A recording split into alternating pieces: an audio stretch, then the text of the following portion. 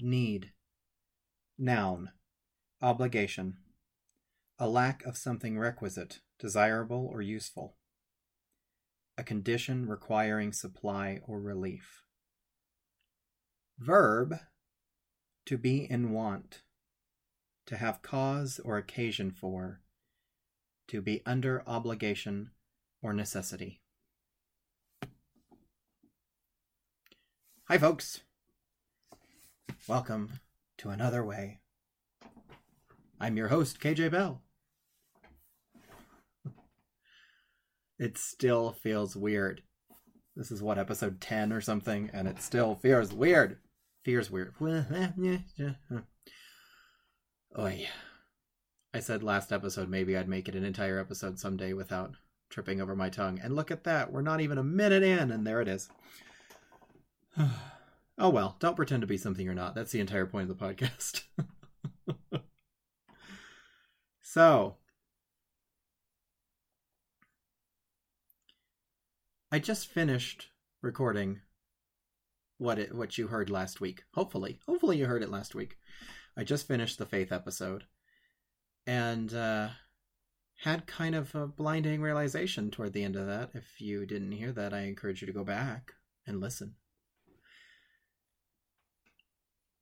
But it was interesting to me, and I realized that I needed to talk about it, or at least not stop talking into the microphone. It is so strange when you're doing this sort of work, this sort of self-exploration, this sort of self-unblocking stuff. And I don't think it ever really ends once you begin it. But it is interesting to sort of peel back the layers on yourself and just keep discovering it. And that's why it's a lot easier for me to sort of tame the voices, the critics in my head that say, well, who are you to be doing this podcast? Who are you to be telling people how to... The voices say fix themselves when you're still broken yourself. And the voices are not right about me or about you. None of us are really broken.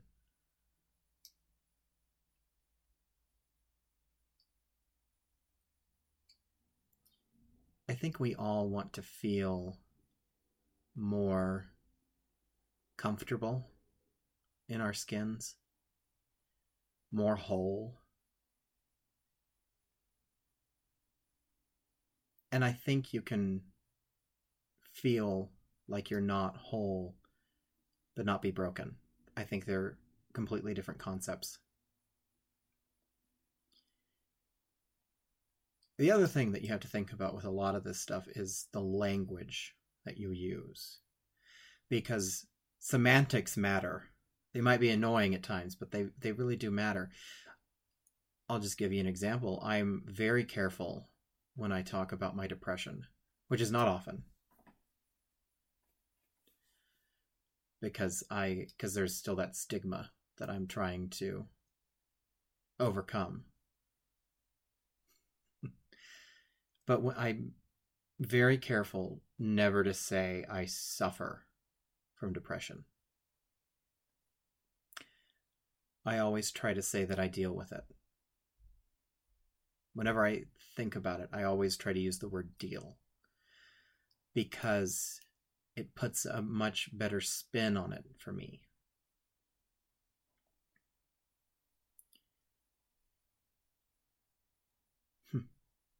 Wasn't expecting to go there. But I think we all want to feel more whole. And that's why I'm so drawn to this work. I know that it's early days and I get very easily discouraged with the podcast. I didn't want to record today. Episode is coming out tomorrow, and it is currently 9:38 on Monday night, and I did not want to record the episode that is supposed to post tomorrow. Because it's very easy to feel like I'm just talking into the microphone and nobody's listening. But I've had a couple of people outside of my circle tell me that they listen and that they enjoy it and that it's helped them. And that has helped me immensely.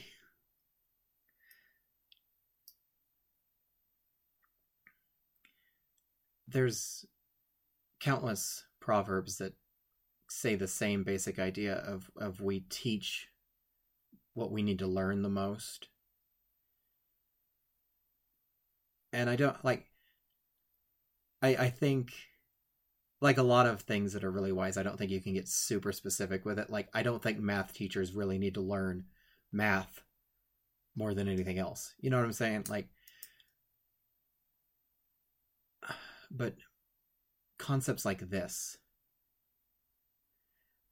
the reason that I teach this creativity stuff is because it's what I needed the most when I was younger.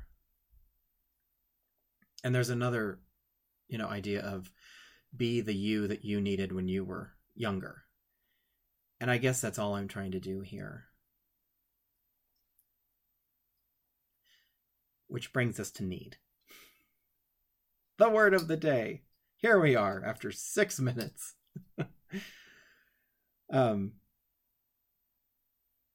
So I had this idea for this podcast, and because I love the structure of the way I'm doing it, with the idea of each episode being a word, and we focus on the word and blah blah blah.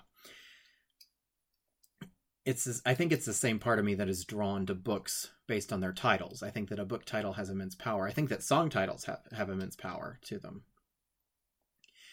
And I was reading some book, and it talked about identity and safety. And my mind, at the thought of the idea of safety, shifted to Maslow's hierarchy of needs. If you're unfamiliar with Maslow's hierarchy of needs, it's an idea presented by a psychologist. I think he was a psychologist, psychiatrist, one of those psi words. Abraham Maslow. And I can't remember when he was working. Google it. I'm going to make you do some work too. But the basic idea of the hierarchy of needs is it's a pyramid. And to simplify it all, at the bottom you have physiological needs, air, water, food, shelter, the basic things that you need to survive. And then above that you have safety, which is, your personal security, financial security, your health, safety against accidents and illness, that sort of thing. And the idea is that you can't get to safety without having the physiological needs met. So it goes physiological needs on the bottom, safety, love and belonging, so friendship, intimacy, family, blah, blah, blah. Then above that, there's esteem. And Maslow defined 2 areas of esteem. There's the lower form of esteem, which is respect from other people and kind of external esteem. And then there's the higher level, which is self-esteem. Then these other 2, he kind of tweaked the pyramid in his later years of work. And there's self-actualization, which is the desire to accomplish everything that one can to become the most they can be. And then there's self-transcending, which says that self only finds true actualization by giving itself to some higher goal outside itself. So that's that whole ego and working for something bigger than you idea that we talked about in last week's faith episode. And so the entire idea of this pyramid is that you cannot, the entire idea of any pyramid is that you cannot build a higher level without having the foundation of the lower level.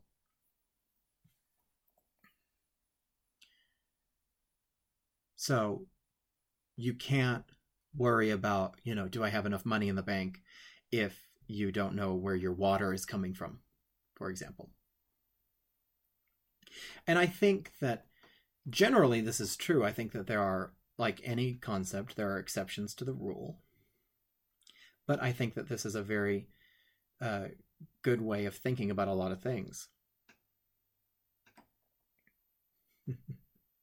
And so, in my typical way of teasing, we're going to take a break and talk about sponsors and blah, blah, blah. And we're going to come back and we'll talk about how I view art in the context of Maslow's hierarchy of needs. So this podcast, as always, is brought to you by Great Grand Projects, a creative collective of artistes on the web at greatgrandprojects.com. But the bulk of our break today is going to be talking about Horizon Creative Studio, which is also sponsoring the podcast, because of course it is the home of Another Way. And if you go on the website and you look under the workshops tab, you can find descriptions of, right now, at least 3 different workshops that are available for me to teach. So there is Another Way, Living a Creative Life, which is the general sort of how to figure out what your art is and how to start this process. It's sort of the most basic workshop we got. Then there's Another Way, Musically Speaking.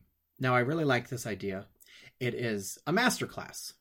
If you're a musician, you're really familiar with the idea of masterclasses, where a guest artist comes in and you perform for them, and then they work with you to hopefully make it a little bit better. So this is a masterclass with Another Way twist. So what it is I will come in, I will work with you on your musicality, hopefully a group of people. The idea is to do all of these for groups of people. But I'll present everything with my musical background through the lens of these concepts I'm presenting here on the podcast, which I am very excited about doing somewhere. And the third one is Another Way, Creating with Depression. Now, I've made no secret of the fact on the podcast that I deal with depression. And one of my missions in life is just to sort of destigmatize the views of mental health in this country that we have in our society. So this workshop is designed for people who want to create and deal with depression, for people who maybe have somebody in their life and they just want to understand depression a little bit better. I will talk in these workshops about the 2 different kinds of depression that I view. I should mention that I'm not a doctor. I'm just a person. Just a person, you see, that deals with depression themselves and creates and knows some ways to help both of those things, and wants to destigmatize. I'm really fond of that word today. So you can go on to horizoncreativestudios.com and you can check those workshops out. You can fill out a contact form if you'd like to bring a workshop to your cité, to your area. So let's get back to the podcast.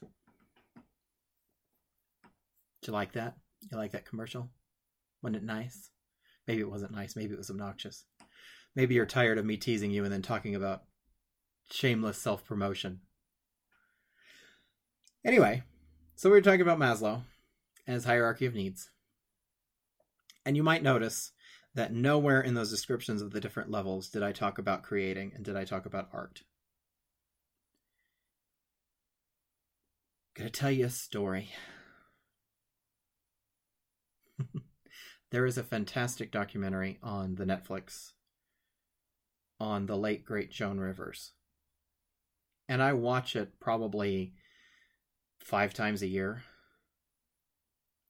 It's called Joan Rivers, A Piece of Work. And it's one of those following a year in the life of documentaries. And it starts when she's in a bit of a dip career-wise, and it ends with her winning Celebrity Apprentice, which kind of catapulted her up back into an upswing that lasted pretty much until, she died a couple years ago. I'm still in mourning.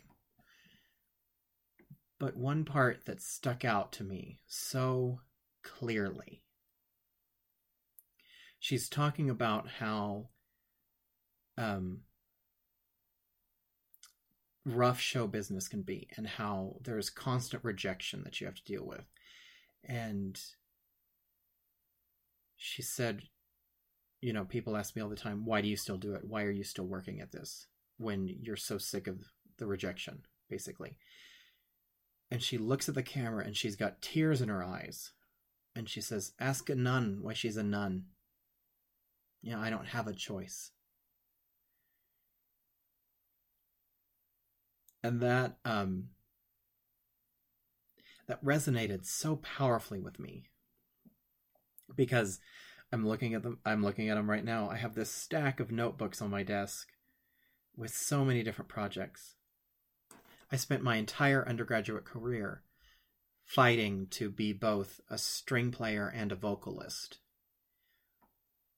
Pretty much my entire creative life, people have been telling me that I need to focus and I need to pick one. I need to pick something. Jack of all trades, master none. But I don't have a choice. I need to do these things, because if I don't, my brain won't leave me alone. I talked last episode about that novel that I've been writing, and how I've abandoned it so many times, and I keep coming back to it because the characters won't leave me alone. My brain won't leave me alone.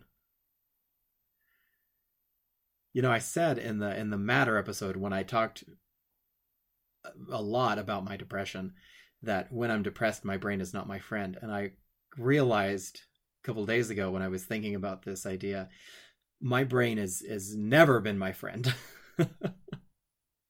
We're like that person that you work with, that you get along with most of the time, and you have a mutually beneficial relationship, like you get good work done together, but you're not friends. That's me and my brain.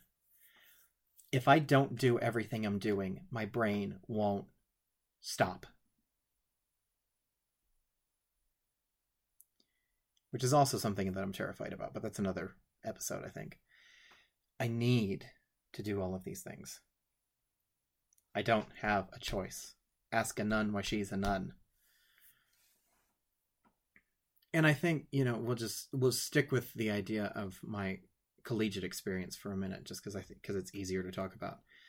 I was a violinist since I was 8, and I was a vocalist from high school, and I loved them both, and I learned so much doing both, and I never wanted to not do both. But my teachers would constantly tell me that I needed to pick one. And I think the thing that I used to say was, I know that I'm not going to be the baritone on stage at the Met. I know that I'm not going to be a violinist with the New York Philharmonic. That's not what I want to do. I want to do both of these things, and I want to do them well. And as long as I'm doing them both, I'm going to be happy. If I abandon one of my things, I'm not going to be happy. And yeah, if I dropped everything and just focused on the novel, let's say if every day I just wrote the novel, it would get done, but I wouldn't feel fulfilled. I wouldn't feel whole.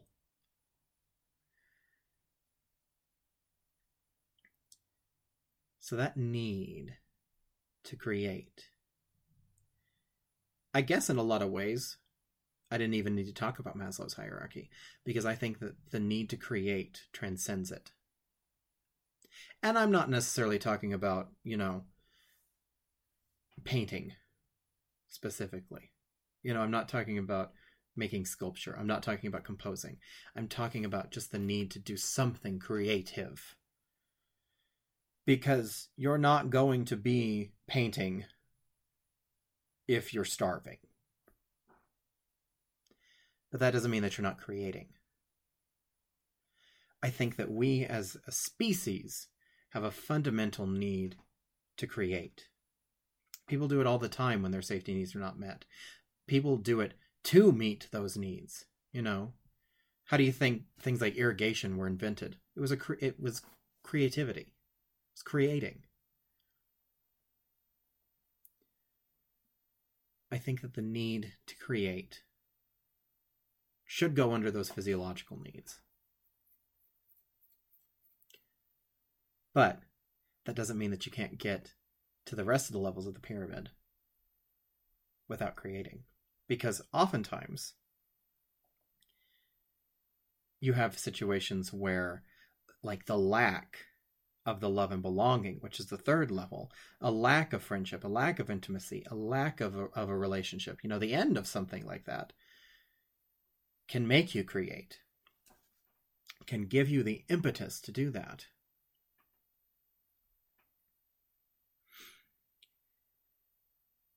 And art can help us achieve that same sense of love and belonging by helping us find our tribe. Like I said at the beginning, a lot of people just want to feel whole. I think we want to feel whole. And a big part of that is we're social creatures. As much as I hate it, we're social beings. And, I would love, and I frequently do, just stay in my house and work, or, not work, for days on end sometimes. But if I don't talk to another human being, I start to go stir crazy. We need that sense of connection that is also so terrifying. And that's why I'm glad that I got my music ed degree, even though I don't ever intend to be in a public school classroom, because it gave me that tribe. It gave me a group of people to work with.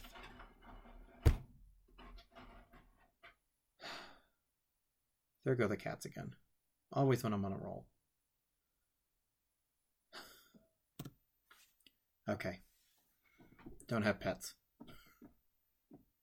Or children. Sure, children are worse. So need to create. The need to create is strong with us, like the Force. See what you did, Cat? You just derailed me completely.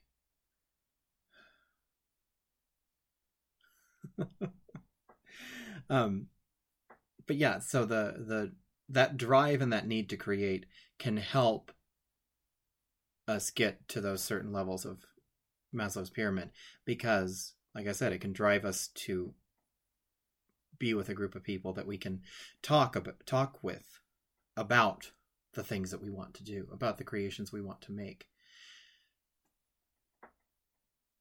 You just think about, any field has its own jargon, but, we'll just go with music because I'm a musician. The thing that I love about musicians is being able to talk to them about music and have them understand what I'm talking about. When I was in high school, there were a group of us that were in, orchestra, choir, band. And then there was one person that we hung around with who did, she did photography and stuff, so she was creative, but she wasn't in music. And so we would frequently just make stuff up just to confuse her. It was fun. Because she had no idea that there's no such thing as, those compound 3/4 key sharp signatures. Because it's another language you're speaking. And it's always helpful to have somebody to speak your language to. Think about if you've been, you don't even have to go to another country sometimes, but if you've been around a bunch of people who are speaking a language that you don't speak at all, it's isolating. It's so isolating. It can be thrilling sometimes, but it's often so isolating. And so when you have a group of people that you can communicate with and have that connection, it fosters a level of safety, I think, and it gives you that sense of belonging that is so wonderful. And the thing that I keep telling people as I'm expanding the brand of An Other Way is that it's for all of those people who were labeled other. And oftentimes the reason that we block ourselves creatively and we deny those unique things about us, like I did for so long, is because we want that belonging. We want to belong. We want to fall into that quote unquote normal group of people. So it's a strong drive. But here's the thing about the need for it. And here's why I classify it as a physiological need. Because I think that if we deny our art and we deny that need to create, it can literally kill us. And you're not ever going to go to a medical examiner and find on a death certificate, cause of death, lack of creating, because it doesn't work like that. It's a much more subtle process.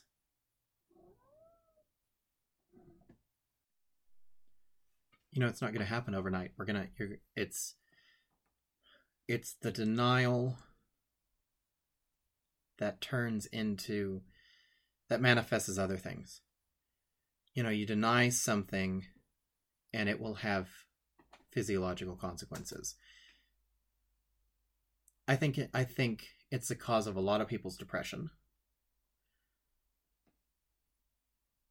I think it's the cause of a lot of things like anxiety. It's the cause of a lot of mental health problems, and that can make people do some pretty harmful things to themselves. That can lead to addictions, and most people know where addictions can lead to.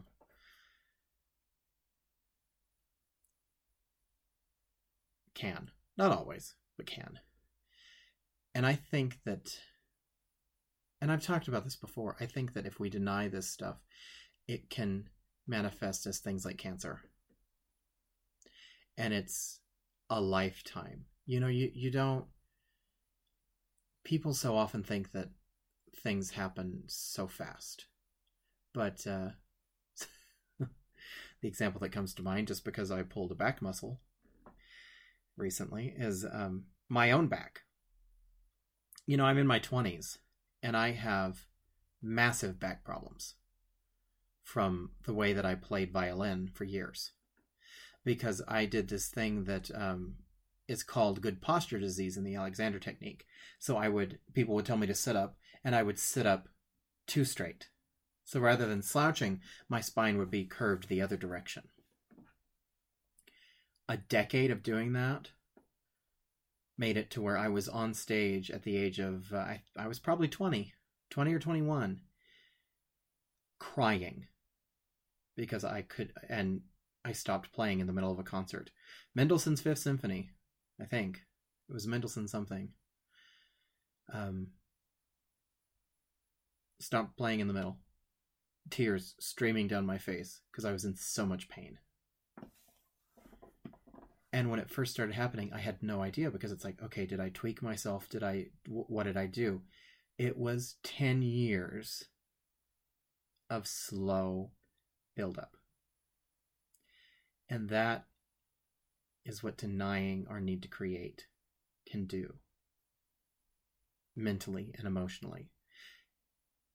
And physically, sometimes, I think. It's just my theory. Don't ask me to quote studies, because I don't have any. But it's not a quick thing. It's much slower, and therefore much more insidious, because you can't always know the root of it. That's why you need to create now. You need to stop denying the things that you've been denying. That's why it's so important to do this work. It's so important to get to know yourself and allow yourself to do this. You know, the thing that I love that Julia Cameron says in The Artist's Way is that when people ask her what she does, she says, I teach creativity. And when people are like, well, how do you teach that? She says, I teach people how to let themselves be more creative. Because that's the thing. And that's what I'm doing here. I'm not teaching you how to be creative. I'm reminding you. There's a great, I think it's Janet Mock. But if I'm wrong, don't yell at me.